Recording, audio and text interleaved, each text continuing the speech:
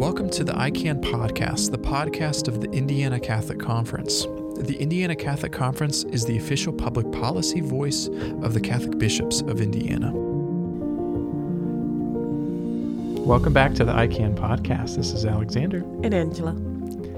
And we are now a week away to 2 full weeks. From Sine Die, which is... Well, not even 2 full weeks. No, right. Like a week. And Sine Die is the end of the session officially. Mm-hmm. And we have no reason to believe that they will not gavel out. In past years, with the pandemic and COVID, they didn't officially gavel out in case they needed to address something, with emergency measures. But we don't have that going on, so we should be actually officially done. Yeah. So there's still a lot of work that they're doing on the budget. And that's the main topic of our conversation today is what does the ICC care about in the budget and what are we hoping for in the final product? Yeah. Money, money, money. Yeah. And we just found out that there's a little bit more money than what was anticipated. Mm-hmm. Can you tell us a little bit about that, Alexander? Yeah. So the state does a revenue forecast. I think it's twice a year. Maybe it's more. I don't know. I know the last one, other than the most recent, was in December. And so that gave legislators a guide of this, we'll have about this much money to spend. And then there was one that came out on Wednesday of this week that said there's actually $1.5 billion additional dollars that the December revenue forecast didn't have. That's billion with a B, people. Mm-hmm. So we're looking at, there's speculation about what legislators will do with that extra money that's been forecasted. And one of the first things we'd like to see them do is fund Senate Bill 1. That was the one that dealt with mental health issues and providing adequate infrastructure to deal with mental health crises, to have people who are trained to respond, have appropriate places to take the people who are experiencing crises, have reasonable hours, not just 9 to 5, but whenever someone might need help.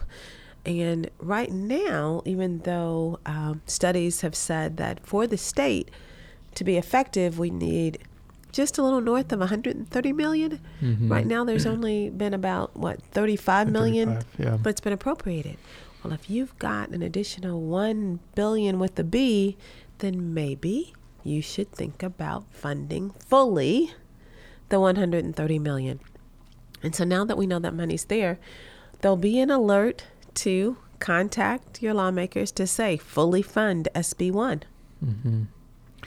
And observing this bill, Senate Bill 1, moving through the legislative process and how wildly popular it's been, I think speaks loads to how effective it could be if it has the appropriate funding to set up this infrastructure. I think they've been using that term, mental health infrastructure that can really care for the most urgent mental health crises that Hoosiers face, because right now we just don't have an adequate system of caring for them. Well, and it would go into other areas. I mean, it can help with family dynamics.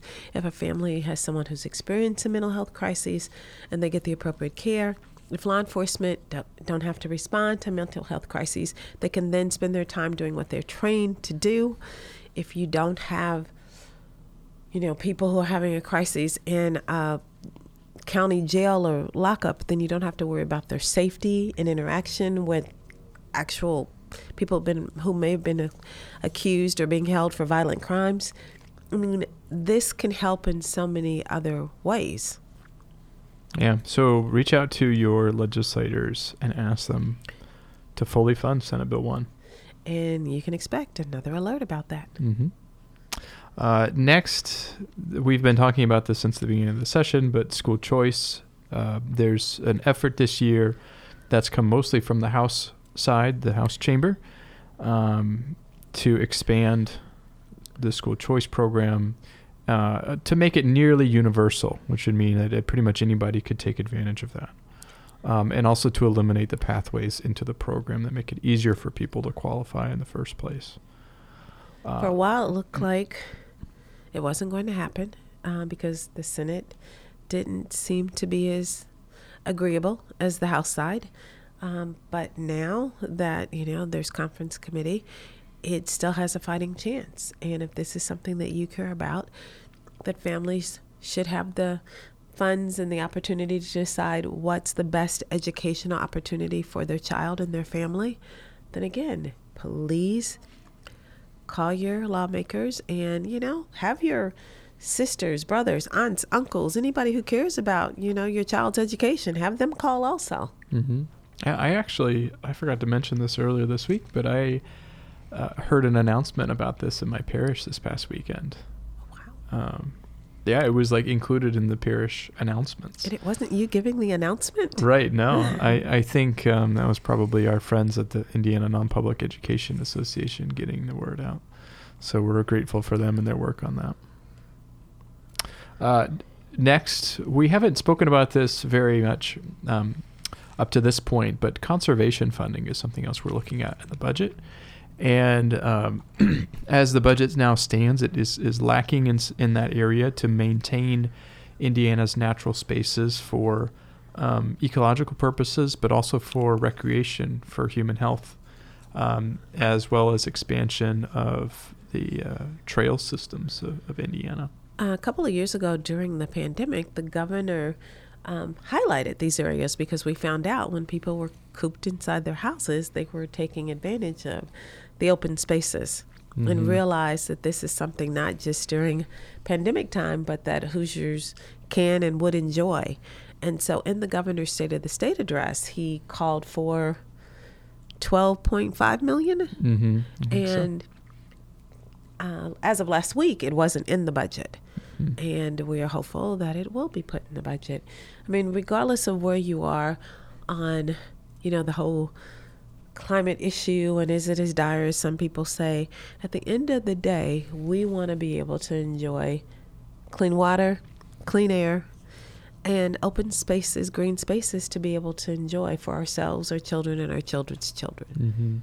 Mm-hmm. And one statistic I just saw in that you mentioned the increase in use in the pandemic times, I saw that from 2019 to 2020, the trail usage in Indiana state parks increased by 92%. That's pretty significant. And so I think there's there's clearly demand for it. Yeah. And I think there are human and environmental benefits to the common good that we can do. And it's not, it's not an extraordinary amount of funding to maintain these and increase them according to our state's needs. Well, and when you think about the number of people who use it, and I saw similar studies that talked about the increase, but in a lot of states that isn't going down now that people can get out and about. People realize that they enjoyed it. It doesn't necessarily cost as much as some other things that you could do with, friends and family. So it's a good choice for a way to spend an afternoon or maybe even a weekend. Mm-hmm.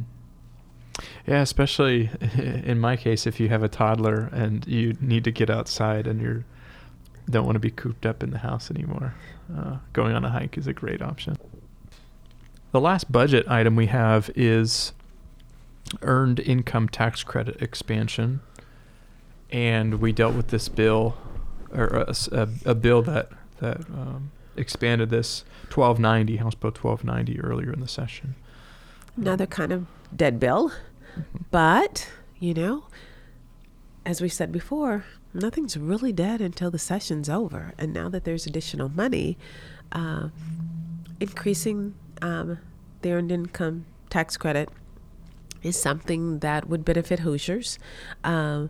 It's not a significant amount, but every little bit helps, especially during a time where there's, in the last 16 months been record inflation. So we are hopeful that, the lawmakers will look at this and say, oh, yeah, let's give some relief to Hoosiers. Mm-hmm. And if you think that you could use some relief, call your legislators. Mm-hmm. And the coupling of that to the federal earned income tax credit, as we've talked about before, you can go back and listen to those podcasts, would have a number of benefits for families, for folks who are applying for that. Okay. And then the very last thing, something that got on our radar that you haven't heard us talk about, is House Bill 1004. And House Bill 1004 is complicated and not something that you would think that we would normally be talking about.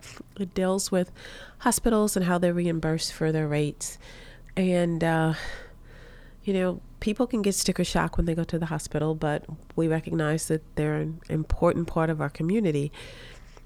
A couple of things. This bill only deals with private hospitals. And so that would nonprofit, private nonprofit mm-hmm. hospitals. And so you can question why it's not all hospitals if they're. And one of the things that has been said is that they're trying to reduce, the high cost of healthcare. Well, it's very complicated, particularly when you're talking about nonprofit hospitals, because in trying to be sustainable instead of actually being like a private, a institution that is out for profit, nonprofits are trying to be sustainable so that they can continue their mission mm-hmm. of service. And so any excess revenue they're getting, it's all being reinvested into their mission. Their right? mission, mm-hmm. not to make a, board of directors or, get extra benefits at the end of the year or some type of dividend. And so it's complicated and, and all are different. And this bill, unfortunately, is kind of treating it as it's simple and a monolith. And so we would encourage you don't have to become experts on this because, like I said, it's a complicated issue, but to, communicate with your legislators and ask them to slow down and take their time and listen to the people who deal with this. It's interesting because, as I said, there were lawmakers who were concerned about the high cost of health care, and they sent a letter to hospitals and said, you need to see what you can do to reduce your cost, and you need to do something by January of 2025. And a lot of hospitals didn't communicate back with the legislators, but they did continue to do things to reduce cost, and they continue to do that now. And now we've got this bill 1004 that's going to kind of force them into this category under the guise of reducing costs, but they're doing it before 2025, January, when that's the timetable that they gave them. And so we would recommend that they slow down, maybe send this to a summer study so that the hospitals can come in and tell them what they've done to reduce cost and recommend, another approach instead of doing a one size fits all. And because if it's too drastic, it could reduce the services that these not-for-profit hospitals provide in very crucial areas across the state. Mm-hmm. Yeah, well said. And I think another element that the church can offer is that it's not just hospitals that are in question, but if we're looking at lowering healthcare costs, which is a very good thing to look at, right, that it involves multiple industries, pharmaceutical, insurance, et cetera. I mean, it's so multifaceted. Yeah, so why pick one entity mm-hmm. and say, you have to do this? Mm-hmm. And interestingly enough, the entity that is probably doing more to be of service and have a mission and is in direct contact. Not to say that pharmacists don't care about their people, but in general, when you're talking about insurance companies and the other entities that Alexander mentioned, it's the hospitals that are right there, that front line dealing. And if you do something so drastic, the entity that is on the front line could suffer the most. And if they suffer the most, then the people they serve will suffer also. Mm-hmm. Yeah, well said. All right, that's all we have for this week. Thank you, as always, for tuning in to the ICANN podcast. And next week, maybe our last one. It might be our second to last one. Stay tuned. We'll see you then. God bless. God bless.